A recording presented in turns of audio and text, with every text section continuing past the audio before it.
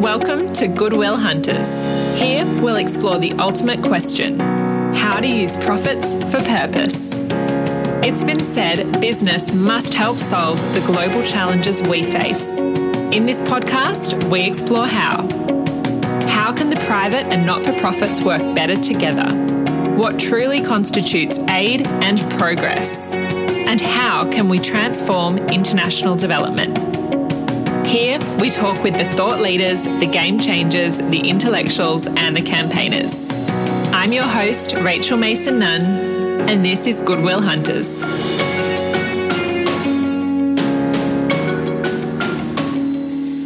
Hello, and welcome to episode 27 of Goodwill Hunters. Today on the show, we have Amit Singh.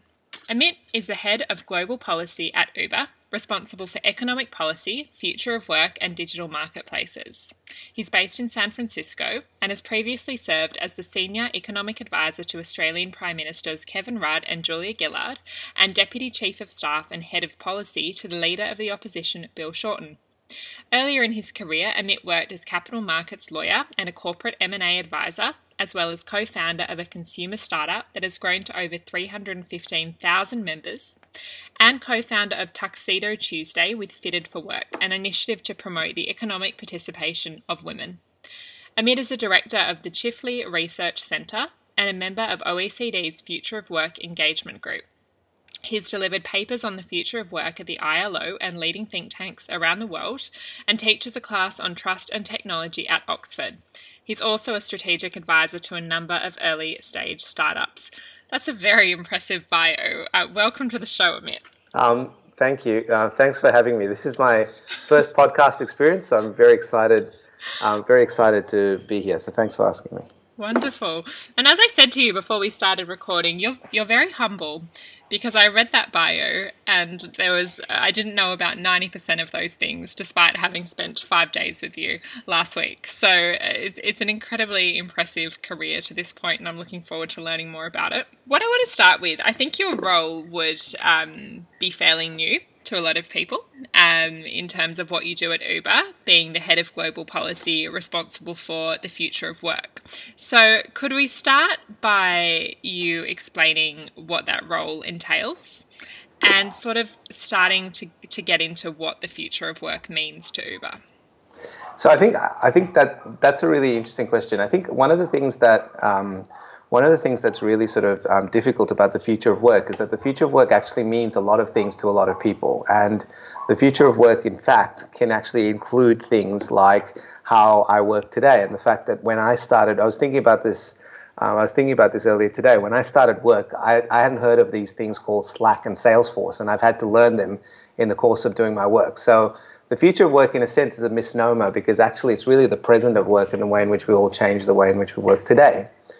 What's kind of interesting is that the future of the way in which we work, though, is being driven by multiple sort of really large trends. The first big sort of trend in our kind of lifetimes was the kind of globalization of work, or at least the nature of the way in which we worked across different time spheres and different sort of geographies. Then there's this kind of notion of the atomization of work, or at least work basically being broken down into kind of different kind of categories. And then I think the one that we are all really looking at, and sort of with a kind of sense of dread, is this kind of notion of the automation of work. And the truth is, the automation of work has really been going on for a long time. In fact, the automation of work has been, by and large, a very positive thing in the nature of our quality of work. In fact, automation has made it safer for us to work in so many fields that were previously very, very dangerous. But what I think we're all sort of wondering is, what do new technologies, what do things like AI and machine learning, what do things like neural networks and things like that have an impact on the way in which we work? The reason why Uber's interested in this world is because we kind of are involved effectively in each of those sort of three main strands, but especially in the last two, which is effectively the move towards different people working in different ways today in terms of working in sort of more granular kind of task-based sort of work. And then in the future, the nature of how people will work in interaction with other types of sort of automated technologies like self-driving cars. And what does that mean for the nature of the way in which we think about work today? So that's sort of the interest in it. The way we think about it is more from not just from a policy perspective, but we also think about it from a research perspective. How do we create a body of research and build a body of evidence to then build a policy framework around that? And how do we do that in a way in which it's constructive, not just for how we see the world and how we see policy making in general, but that we sort of that we think about in the context of ensuring innovation, which is obviously a business objective. Yeah. Wow, that's super interesting. So in terms of the background to this at Uber, at what point did Uber recognize that the future of work was something that they needed to consider? So that it's really interesting because actually when I didn't really when I started, it was kind of an interesting thing because it was like this kind of push again at thinking about this question around the future of work and getting sort of very deep on it. But in fact, actually, when it started as a business, one of the big kind of propositions it had was this notion that you could effectively earn when you wanted and earn in a kind of very different sort of fashion, that you'd basically come on and come off, and that was a unique proposition. In fact, for a long time, this notion of being your sort of self-starter and your entrepreneur was a really big aspect of this. And I think it sort of drifted for a few years and they've kind of come back. What I think is interesting about it, though, is that when the business started, it was actually trying to effectively use a radically different way in which you thought about work. And then it was trying to fit into an existing policy framework that effectively only chose one or two paths, one path or another path. And I think what's happened over time is that there's become more of this acceptance that actually neither of those paths is the right approach. And really, in fact, the best way is to try and sort of craft something that fits both the objective of the type of work that you're doing and the way in which you do it. So when did it come to it? I think it probably always had it because there's two sides to the marketplace. There's the drivers and the riders. But I think it sort of has, in the last few years, redoubled its efforts to try and sort of solve some of these challenges. Yeah, because I guess Uber's very existence is an example of the future of work. And sort of the casualization of the workforce, but also the emergence of a flexible economy. And I think when we talk about the future of work, I'm definitely guilty of jumping straight to AI and thinking, 10 years from now, what are you going to do with the potentially millions of drivers globally that will be out of a job? But really the future of work is so much broader than that, isn't it? Yeah, it really is. And some days I even maybe it's the kind of Australian sort of self-deprecation, but every once in a while someone says to me, "Oh, what do you think is the future of work?" And it's like, it's in my job title and I don't really fully understand it myself, right? Yeah. Because I think the way in which people are working is so different, right? If you think about it, this kind of trend towards casualization, or this trend away from full-time work, has probably been a positive thing for a bunch of people that have been completely disengaged from the labor market. So it's actually allowed, to use a very specific business example, and now I'm kind of sounds like I'm sort of shilling for my company, but we have this very specific product on enabling people that are hard of hearing, deaf or hard of hearing, from being able to actually use the platform to earn money. And we created a special product within the app that actually allows people to do that. The unemployment and underemployment rate for those that are deaf or hard of hearing in the United States is about 80%, right? So it's actually like it's such a big number that I had to check that it was even true, right? But the point about it was that it was actually allowed a whole bunch of people that were totally disengaged from the labor market to get into it. But at the same time, it kind of has a sort of negative consequence, because for people that have then traditionally worked or were traditionally going to work in a sort of full-time job, that may mean that they don't get as many hours or they don't get as much income as they could from this kind of casualization. Now, that's not an Uber phenomenon, it's an economy-wide phenomenon, but it is the sort of flip side of this. It's a very interesting thing that I was looking at the other day, where at the beginning of the 1980s, about 83% of the Australian population that were in the labor force basically worked full time, and that today it's under 70%.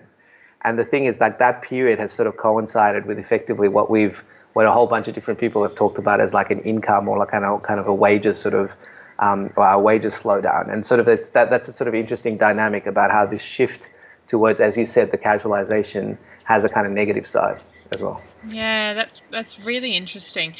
And to me, that seems like a developed country phenomenon. Like, because the norm for us has historically been access to full-time employment, and now that has been changing, and now our working style and the availability of work is more casual.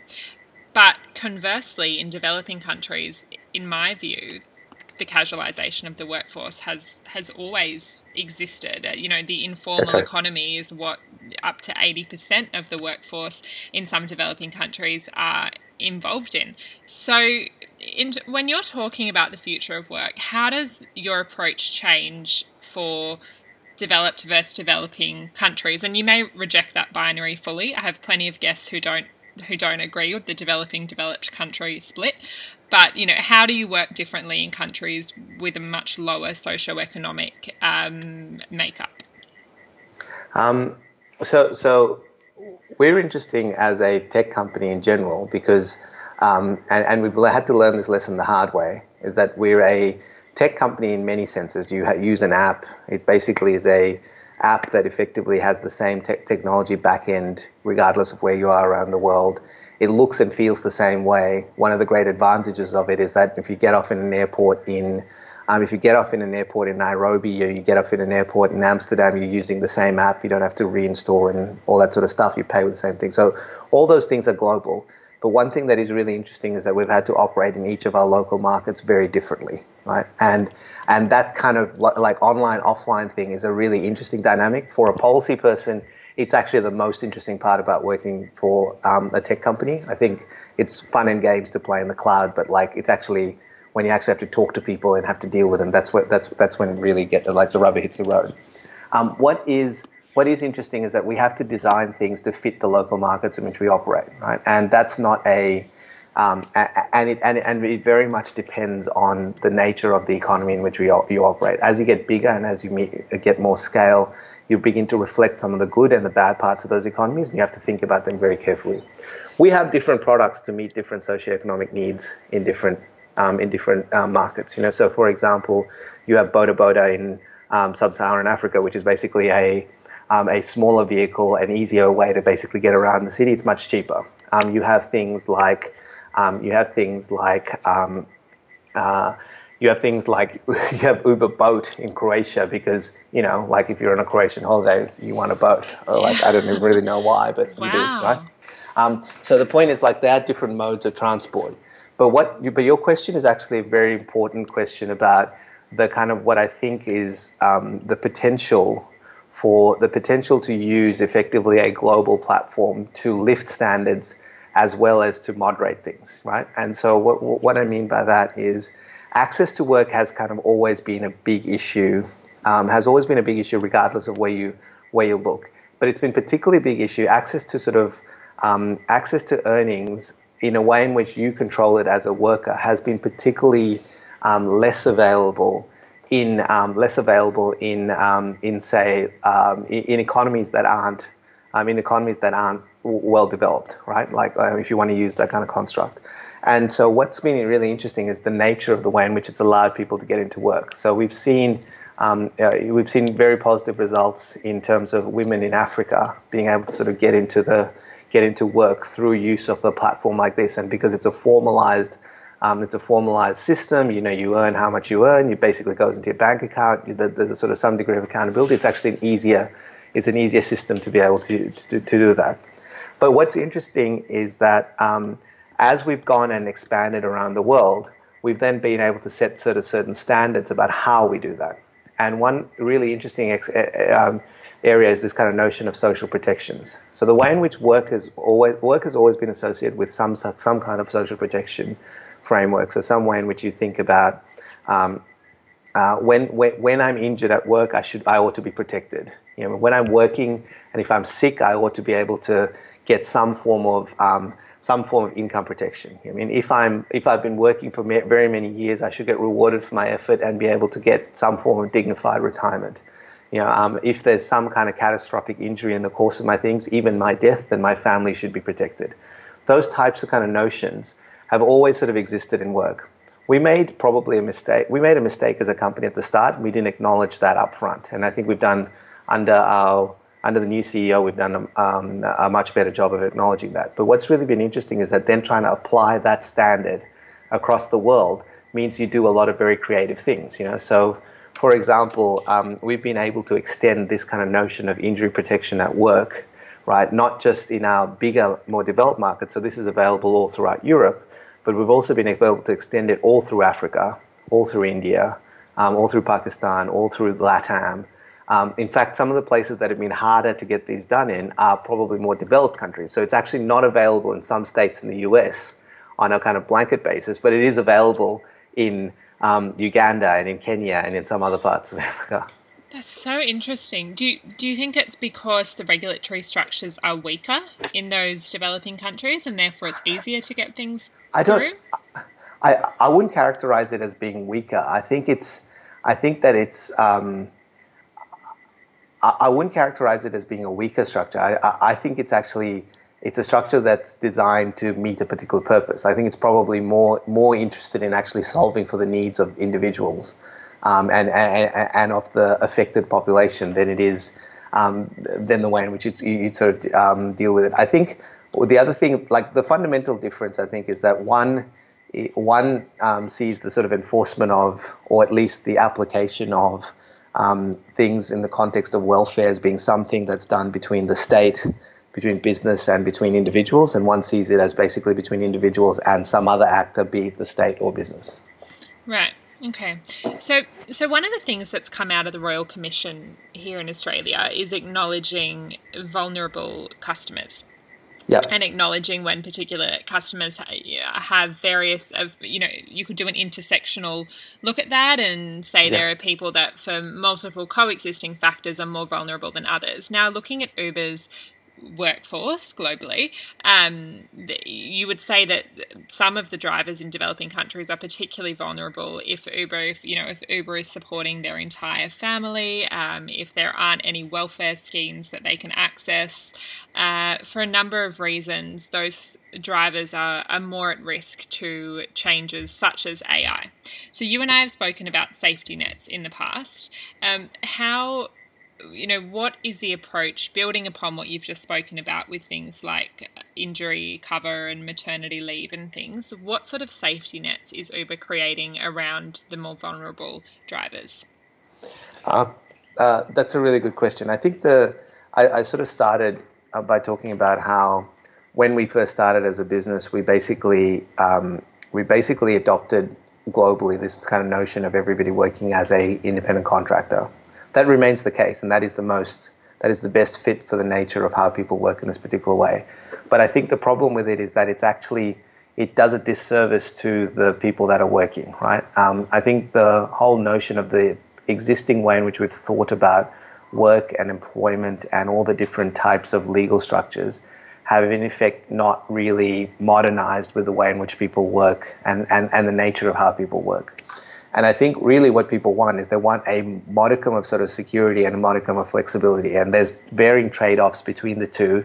But by and large, you should be able to get both. I think that this idea that there's an absolutist kind of notion that you get one or the other is kind of isn't really a good characterization of what you're trying to sort of achieve.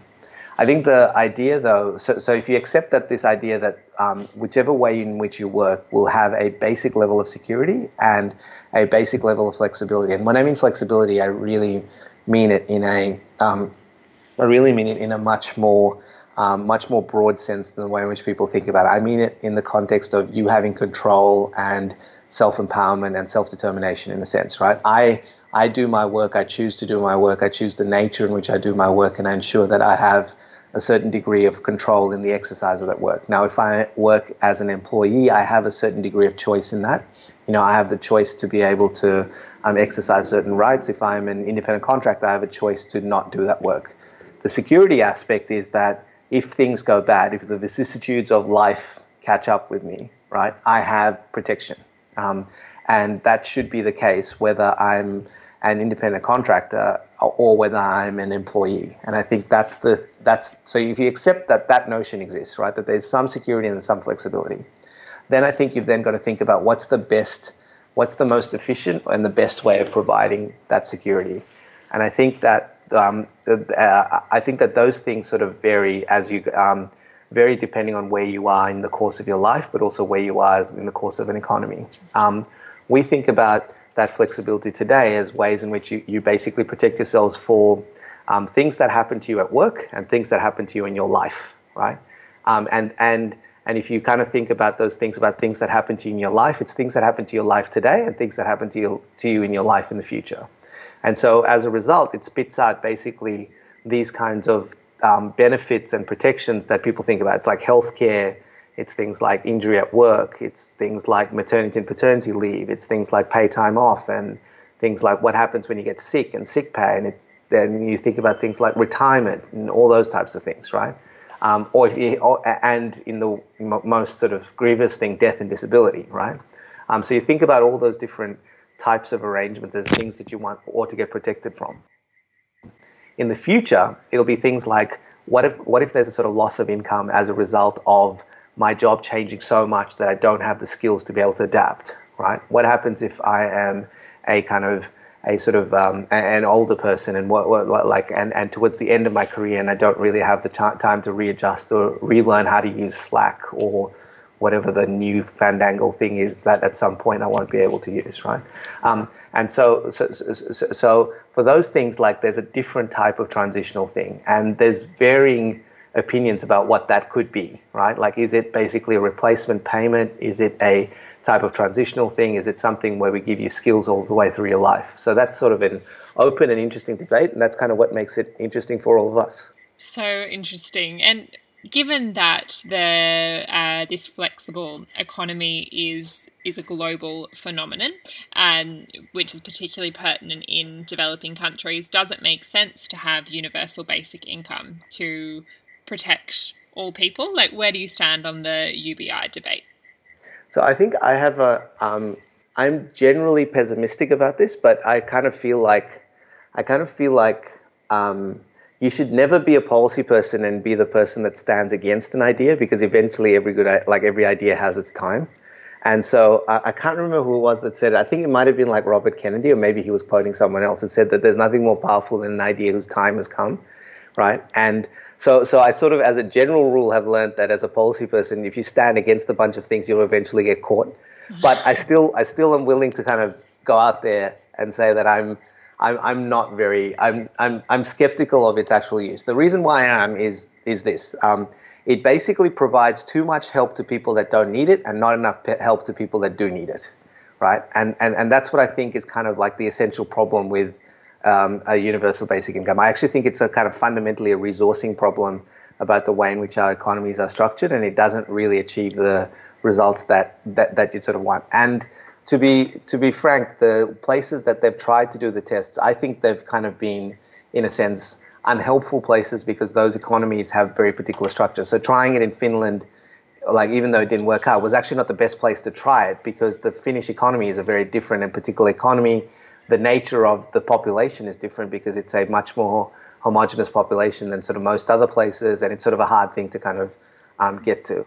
I think what is kind of interesting about it is kind of, if you think about the broad analysis about what happens in the future, and what happens in the future, even though automation, and a lot of people say, and I believe this, that this time is different, right? The actual phenomena from a policy person's perspective is the same, right? Well, always largely the same. Fundamentally what it is, it's the economy in transition, and what do we do about the transition, right? So a bunch of jobs when you get automation, a bunch of jobs will be created. There'll be a bunch of things that we've never heard of that will need to happen, right? A bunch of tasks will basically get automated, and that will be a good thing because they'll either become safer or because some of the things we get to do are really kind of annoying. Like, it's very annoying for you to have to type all the time, and it would be much easier to be able to tell someone to type with a degree of certainty. Siri is good, but not that great, right? And it will get better. The problem will be that in this transition, it'll happen very quickly. So most smart people like yourself will be able to learn new skills, right? But some people will not be able to do it because they just haven't learned how to learn, or because they're at the low end of the skill spectrum. So they'll get caught out as the sort of tide comes in and out. They'll just basically be caught out. And so the question is, how do we help those people? And that's really the policy challenge. Now, really interestingly, McKinsey put out this report about automation in Australia. And basically what it kind of concluded was effectively there's like 44% of all our activities. Now, that's not, McKinsey's done one, Google's done one, Alphabeta's done another one. They're all basically get to somewhere between 40 and 60% of all our tasks will effectively change, and we'll have to learn new skills. The endpoint conclusion is there's basically about 15 to 20% of it's probably somewhere between 10 and 20%, it's probably at about 15% of people will effectively not be able to transition. And those are the people we need to take care of. So if you think about universal basic income, it takes care of 100% of the people and basically doesn't do a great job of 100% of the people.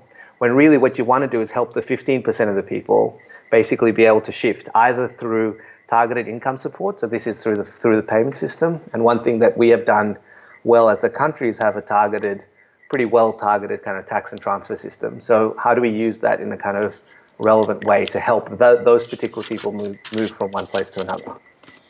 Yeah, I think you've explained that really well. I also haven't seen any examples of UBI that I think are particularly impressive, and generally for a similar reason. Generally because, at least in the countries that I've worked in, somewhere like Papua New Guinea, if you did a UBI, 6 million people out of the 7.1 million population are in remote regional highland areas. So how are you going to access them? They don't have bank accounts a lot of the time. Similarly, when UBI was implemented in South Africa, the only reason that it was implemented there was to address the stigma associated with welfare. So it wasn't as a solution per se, it was because people who were on welfare were generally very socially isolated and excluded. And so the South African government thought that by giving everyone the same welfare, that might help to alleviate that stigma. Now, I understand the motivation there. I don't know how it went in practice, and I don't know if they still do it. But again, not a compelling argument for UBI. I think the South African example is a particularly instructive one. I think about why. So I always find it funny because whenever I find people that are proponents of UBI, and I sort of say that if everyone that believed in UBI changed their thing and said a strong safety net, and everyone that didn't believe in the UBI changed their view and said that there should be sort of transitional support, could we all basically agree with each other? And I think we essentially could. I think it basically goes down to the efficiency of government argument as well. I think a lot of people that believe in a UBI think that ultimately there can be huge efficiencies gained in the nature of how government operates. Unfortunately, I'm a big government guy, and I don't mean that as a size of government. I mean as a actor in sort of helping people, supporting people through the way in which they transition in the economy. So that's kind of where we're at. It is an interesting debate. I don't know where this thing will go. No, neither do I. And I think based on what you've just said there, it sounds to me that you're a proponent of change from within rather than change from outside. Would you agree with that assessment? Yeah, put it in one. So on that basis, Uber's shift in recent years, and particularly with your new CEO, towards embracing regulation as opposed to potentially trying to avoid regulation, first of all, that seems to me like it would suit your own values quite well, but can you also comment on why that is a shift that Uber has taken? Yeah, that is a really good question. So that is a really important sort of observation. I think one of the things that we made the mistake of, or at least one thing that I think is really important, is you should never, this notion that people in different aspects of the economy that have had their kind of boom years have thought that governments have had an inability to set standards have always been proven wrong. Sure, governments might take a little bit longer to get there, but once they eventually get there, they do a pretty decent job of setting standards, right? You should never underestimate. The finance industry underestimated the ability of governments to set standards, right, for many, many years, and kind of has now discovered that they can. The tech industry thought that for a long time and have now discovered they can. And it's not governments as like big G governments, it's small g governments, it's governments and the people that basically they represent, right? I have always had the ability to set standards, and I find it always quite curious how business continuously assumes that continuously underestimates their capacity to set standards. They might not do it as quickly as you think there is, but that's only a false arbitrage because it's only for a short period of time. So I think that's one thing that's sort of very interesting. I think the other thing that's kind of interesting is this kind of notion that a lot of the language around how these companies, and particularly companies coming out of Silicon Valley, have loved to talk about this notion of disruption. And this idea that we're not just disrupting an industry, we're disrupting the entire way in which we think about something. And they're learning the hard way that it's not really disruption. It's disruption in an industry, but it's actually modernization of a bunch of these types of standards, right? It's not really, you haven't changed the what, you've changed the how in which they get delivered. I think some of the friends in social media are learning that ethics is not really something that they invented 5 years ago. Ethics has existed since like the Greeks, and and Kantian ethics has been with us for hundreds of years. Like there is an ethical framework for dealing with the world. You don't need to kind of reinvent it every time. So I think this idea about modernization of regulation as opposed to disrupting it is really important. I think when Uber started, and bear in mind that the company is only 8 years old, I think it always thought about itself as a new and innovative player. It was trying to operate in a very well regulated. So taxi regulation has existed for like 600 years, right? And some of it is kind of hilariously archaic. There's things like these notions about how you might move from one carriage to another and like the nature of how it might work and all that. It's actually quite fascinating, and it went from like one duke to another, and there's a whole like fantastic piece in NPR about like taxi regulation. It's literally like hundreds of years old, and no one has ever bothered to try and fix it because every time they tried to fix it, they haven't actually done a great job of it. So when the tech industry comes in and is basically able to sort of disrupt that industry, it kind of does a good job, but it doesn't actually mean the regulatory framework the regulatory framework needed to be thrown out. It effectively meant the regulatory framework needed to be modernized, and that's kind of the key difference. I think now there's an acceptance that if you want to have a credible business going forward, build confidence and build trust in the business, you've got to operate within a community standard. The best way of defining the community standard is by getting regulated, and that's kind of what we've done. You've also seen us take that to a new kind of level where we work with certain cities and states, and in the event that something happens where it may be a difficult situation, I think we've been very clear about the fact that we want to be partners with those cities and governments and find a solution to those particular problems. It's amazing to consider Uber is 8 years old, but sort of the incarnations that Uber has already gone through in that time. It's pretty amazing. It's very funny. It's very funny when you think about when you go and look at the pictures of the old app, and it looks so funny compared to what you see today. And it's the subtle changes that happen. Some people, ascribe a lot of ill intent to the fact that it subtly changes over time, but it's actually huge, the kind of differences that have happened. The biggest difference, I think, has also been the way in which the service across cities. So we talked a little bit about this kind of notion around the socioeconomic factors and the intersectionality of the whole operation. What's been really interesting is this idea of looking at how the whole concept of redlining across a different city and how different areas got service and didn't get service, and how if you basically have an open marketplace and you allow, if you have an open marketplace and all you really are doing is matching one side of a market with another, so people willing to give rides and people willing to pay for trips, and how you can actually match that up across a whole city, and it actually restores, in a sense, this idea that places are not structurally broken if you give people the ability to kind of access different things. If you look at the growth of the business, what started essentially as a competitor to taxis has now become like a complement to public transport, right? And it's sort of an interesting thing to think about in that way. It is. And speaking of complementarity, I'm interested in understanding the sort of nexus of the not-for-profit sector and Uber.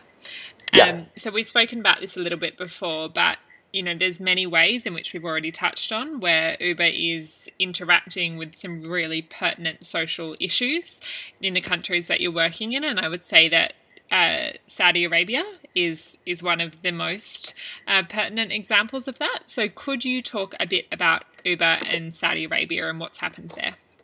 Yeah, so one thing that's been really interesting is how the use of effectively the kind of the advent of ride sharing in Saudi Arabia, and it's not just Uber, there's a bunch of different companies that operate there, has effectively over time kind of increased the comfort levels of the government to effectively enable. It wasn't, it would be fanciful for me to say that ride sharing was the thing that enabled the government to make the decision about giving women the ability to drive, but it was part of the kind of the set of contributing factors in a sense. And what's kind of been interesting though is that it's learning the cultural context. We talked about this at the start about the cultural context of the place in which you operate, right? And just because women can now drive, that doesn't necessarily mean that it's actually improved the ability of women to use a lot of these services. There are cultural factors involved in it. And what's been really interesting is that then thinking about ways to solve that problem, you can't solve it through the app. Like as much as we'd like to tell people that you could solve it through the app, you really can't do that. We've had to basically form partnerships. And what we've got is we've got a partnership and a program called Mazaruki in Saudi Arabia. And what that does is it sort of aims to increase women's participation in the workforce more generally, right, through access to affordable transportation. And that's both in terms of increasing access to flexible work opportunities through the platform, but also ways in which they can use the platform in a way in which they feel is a reliable transportation option to allow them to take on more work. And so that's kind of been an interesting partnership. We have other types of, one thing that's kind of interesting about where Uber is Uber's kind of like just a very big startup in a sense, right? And so it doesn't have giant CSR type of things. Like it doesn't do what JP Morgan does in cities, right? But instead what we try and do is have that social impact by changing the actual, like the entire experience. So what is the experience of how you use the app, how you use the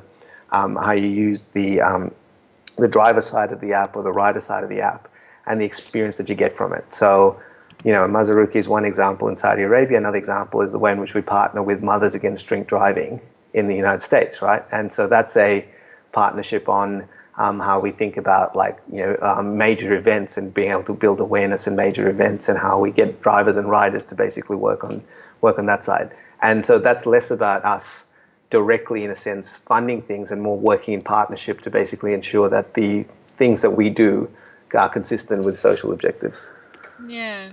And what I really like about what you've said there is Uber ensuring alignment with social objectives is not just in the interests of people, but it's also in the interests of profits for Uber. Like it makes business sense for you to get behind these issues, right? It's not just about tokenistic CSR.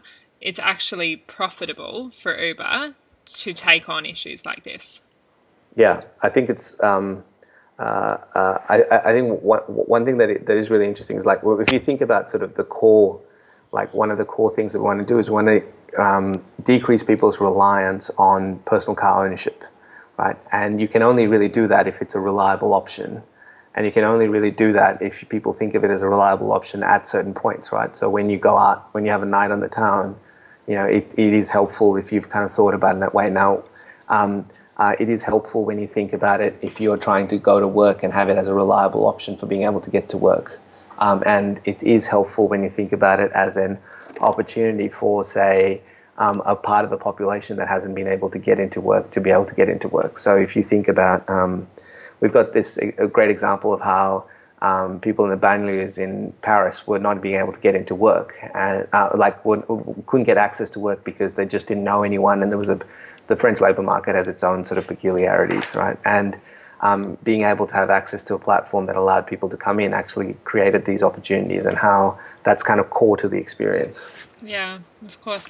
Now, you work out of San Francisco, but your work has a global focus. So you are sort of engaging with people in a number of countries, which would make cross-cultural dialogue quite important, I imagine. And 2 weeks ago, we both participated in the Australia-India Youth Dialogue, which is a cross-cultural dialogue between delegates under the age of 40 in Australia and India. So I'm interested in what you took away from that, and more broadly why practicing cross-cultural dialogue and cultural intelligence is important to you. So I think I think the really interesting thing about, and I said this to you while we were doing this, the really interesting thing was the breadth of things. Like we started the week talking about the differences between the two places, and then we ended the week realizing that our similarities were far bigger than we actually thought we had. We complained about the same issues. We were socially, or we complained about the same issues, as in we were sort of frustrated by the amount of people that were cared so much about social media and how our friends really didn't want to hang out with each other in a normal way. We were frustrated about the fact that there was inaction on climate change and on water security. We were interested in going to the beach and surfing. Apparently, surfing's a thing in India, right? And I didn't know that. And that there were ways in which we could cooperate on sort of the arts and the way in which that sort of mattered.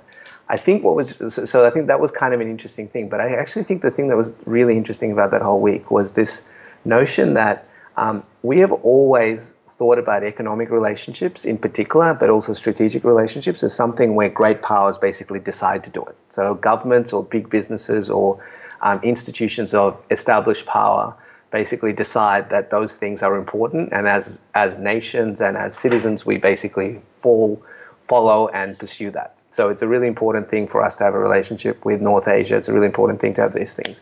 I think the India relationship is an interesting thing because it sort of feels like it's the one in which it will actually take off because of people power, right? It will take off actually because of people's shared and common understandings at a kind of bottoms up level. There are obviously great economic and strategic benefits in doing it, but it sort of feels like actually if you left a bunch of Indians and Australians in a room together, they'd either start a cricket game, right? They'd either start a cricket game with each other, or they'd probably just end up having literally we ended up spending, we ended up doing things where we ended up spending long nights in deep conversations about things that you'd never really expect people to do.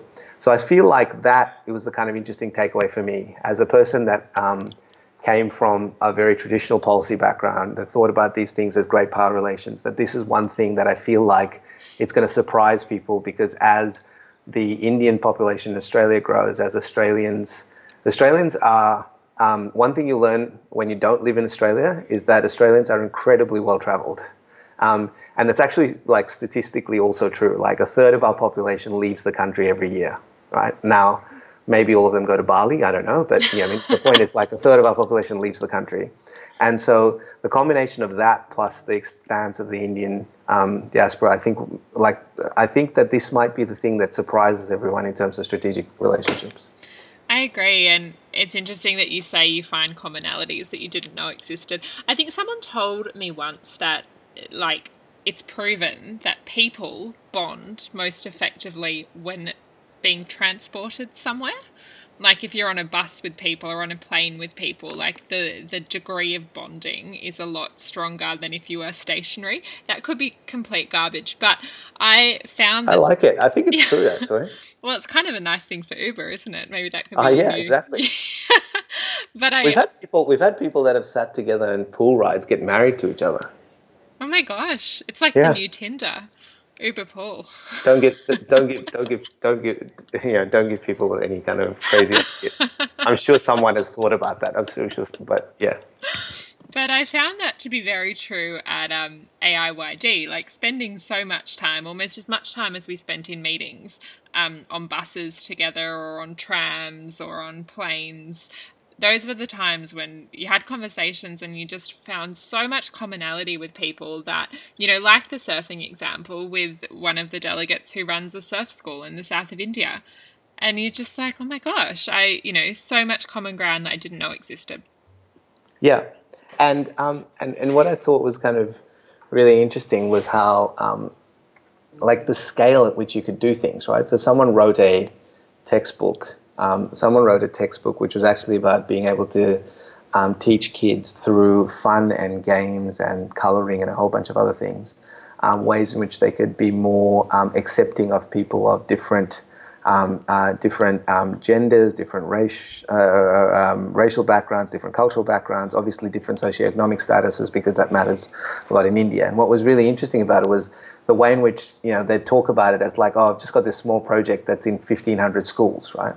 1,500 schools will be about 20% of the schools in Australia, right? Like, it was, and like it was just the nature in which they were able to sort of scale some of these things was really interesting. But your point about buses and trains and things, that's a hard, like I had never actually thought about it, but my most interesting conversations were in transit, right? Like when you sat next to someone on a bus, like you learned their entire life story. Yeah. It's crazy, isn't it? It's so much more than you do when you're stationary in a conference room, where you tend to just have a very surface level conversation. Yeah, that should be a new product. It should be a new product feature of Uber. Like, thanks for sitting in your Uber pool. Now, please talk to the person next to you. You never know what you'll learn. Oh my God, I love it. Let's make that happen. I'm excited. Which is a nice segue into what does success look like in 10 years for you. So, I mean, that could be the success. I imagine it's a lot broader. So 10 years from now, what sort of success do you hope to be celebrating? I think one thing that would be really what I hope we would learn is that we can actually, the problems that we think are too difficult and too hard to solve, and the future of work in particular, which is this sort of Keynes and others, like Keynes talked about technological unemployment 70 years ago, 80 years ago, right? And he wrote this in this fascinating thing called The Letter to My Grandchildren, right? And he basically said that, it might mean that we don't work 5 days a week, it might mean things, but there's a really big risk that we'll basically go the back way. I think there's always two paths in the way in which you might choose to solve a policy problem. There's a danger that we could end up with higher unemployment, with more inequality, with less productivity, with more feeling of disengagement, and that having an impact on the way in which you think about trust in institutions and the nature of our kind of economies and all those other kinds of terrible things, that dystopian world that everybody's very happy to tell you about. But I think there is actually a way in which we can kind of solve for that if we make the right sort of tactical decisions. If we think about when we want to sort of invest in the right sort of things, we could end up in a situation in which the automation that we get that we're fearful for gives us the productivity lift to help us maintain and grow living standards that give us basically more options and time to spend more valuably. Like we have more time to spend with our kids and more time to spend with our parents. Like we are now going to be living in a very different time where we have two retired generations alive at the same time. So we'll have a situation in which we don't just have to care for our kids, we also have to care for our parents because our parents are caring for their parents, And so I kind of am optimistic that, so what does 10 years look like is that we start making the strategic investments to be prepared for that high road rather than, this kind of terrible dystopian world in which, I don't know, someone like Clive Owen is the movie star. Oof. It always ends up, every dystopian terrible movie ends up like with Clive Owen in it. I don't know. I don't mean it's an offense to Clive Owen, but just always kind of. That's so true. But we need like Michelle Obama to be the star. That feels like the opposite of a dystopian movie. I think, yeah, that's right. Okay, well, that is a fantastic vision, and you've shared so many fascinating insights in this interview. So thank you so much for your time. It's been great to have you on the show. Thank you very much. This was a great honor, so thank you for including me.